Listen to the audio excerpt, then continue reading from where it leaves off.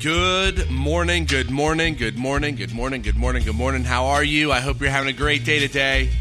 Hope you are excited today and thankful.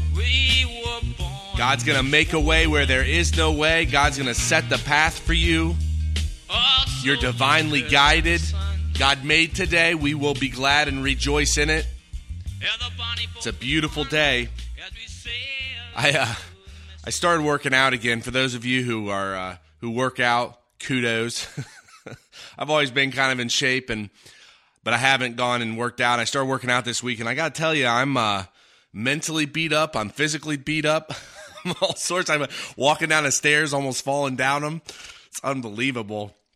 But yeah, so today I was reading. I don't really know where to go from into this, how to get into it. In 2 Peter, well, I'll start in 2 Peter verse 1. It says, "But there were false prophets also among the people, even as there shall be false teachers among you, who privily shall bring in damnable heresies, even denying that the Lord bought them, and bring upon themselves swift destruction." There are false teachers. They can know the word, and boy, you can twist it if you want to.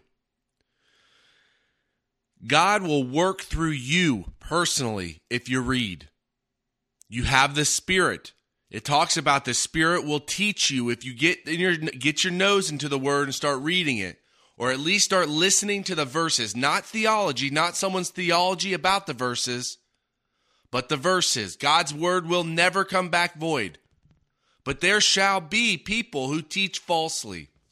Now, I don't know how much I want to go into this, but it talks about how, well, they're all made for the day of judgment. They're going to be dealt with. If you go to chapter 12, verse 12, "But these, as natural brute beasts, made to be taken and destroyed, speak evil of the things that they understand not, and shall utterly perish in their own corruption. And shall receive the reward of unrighteousness, as they count it pleasure to riot in the daytime. Spots are they and blemishes, sporting themselves with their own deceivings while they feast with you." These are talking about unbelievers, and you can see it everywhere. It's crazy where everything's going. But what I believe is just nuts about this verse is the fact that they are designed to be destroyed. They are designed to be taken and removed. They're designed in this life to show you what evil is. And this life is but for a moment. This life is to build a relationship with God. This life is to show you the difference between good and evil. To show you when we go to heaven, we're not going to be dealing with this stuff. And yet we've dealt with it. We've experienced this life. Do you know how great it's going to be when we're out of here? Oh my gosh, it's going to be tremendous. God is not going to suffer his people to constantly suffer. And you can feel it, what's going on. I mean, it just blows my mind. I actually have to stay away from a lot of stuff. I was watching Instagram stuff the other day. Man, it totally threw me out. What's going on in technology totally threw me out. Because you can see where it's headed. But this life is about God. And whatever it takes for you to get focused on God, that's what you need to do. I want to finish up with this, because I love this. This talks about how God spared not, well, I'll go into it. Verse 4, "For if God spared not the angels that sinned, but cast them down into hell and delivered them into chains of darkness to be reserved unto judgment, and spared not the old world, the old cosmos, but saved Noah, the eighth person, a preacher of righteousness, bringing in the flood upon the world of the ungodly, and turning the cities of Sodom and Gomorrah into ashes, condemned them with an overthrow, making them an example unto those that after should live ungodly, and delivered just Lot, vexed with filthy conversation of the wicked. The Lord knoweth how to rescue the godly out of temptation."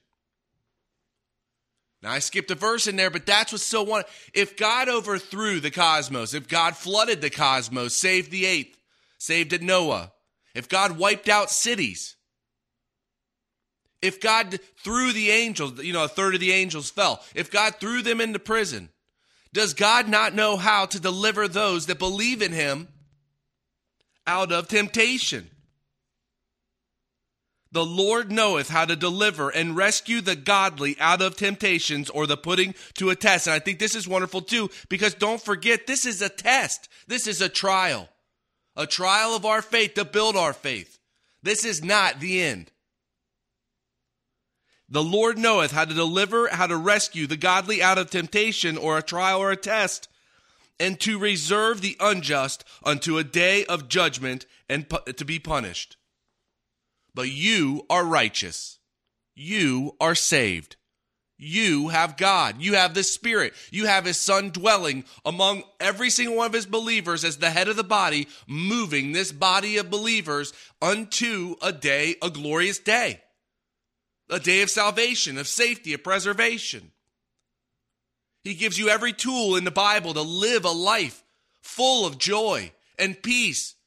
God, grace, God's loving disposition, God's loving favor, and peace, which is the state of undisturbed well-being, comes through the instrument of the epignosis, a true and personal relationship with God and his Son, Jesus Christ. That's where it comes from. He gives you everything.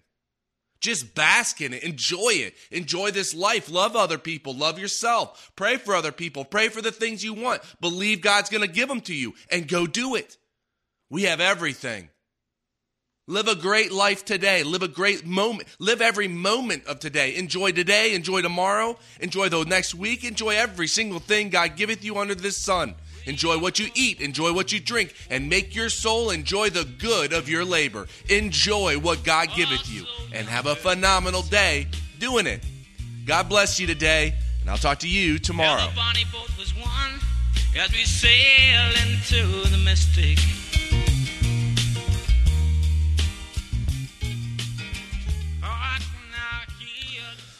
Well, Heavenly Father, thank you so much for today and for the moments of today. I thank you for the energy and just to continually pour it on me that we can just nail what's going on and get out there, and especially what's happening with the ads and the product and just everything that's happening, that your hand's in it. I thank you so much for the family, for the business, for the little one. I ask that you protect her. I also pray for my sister and her travels, that you protect her in every single moment while she's over there. And I just thank you for for today, and that it's almost summer. And I just lift up a great day to you. And I thank you so much for your Son. And I lift it all up in the name of my Lord and Savior, Christ Jesus.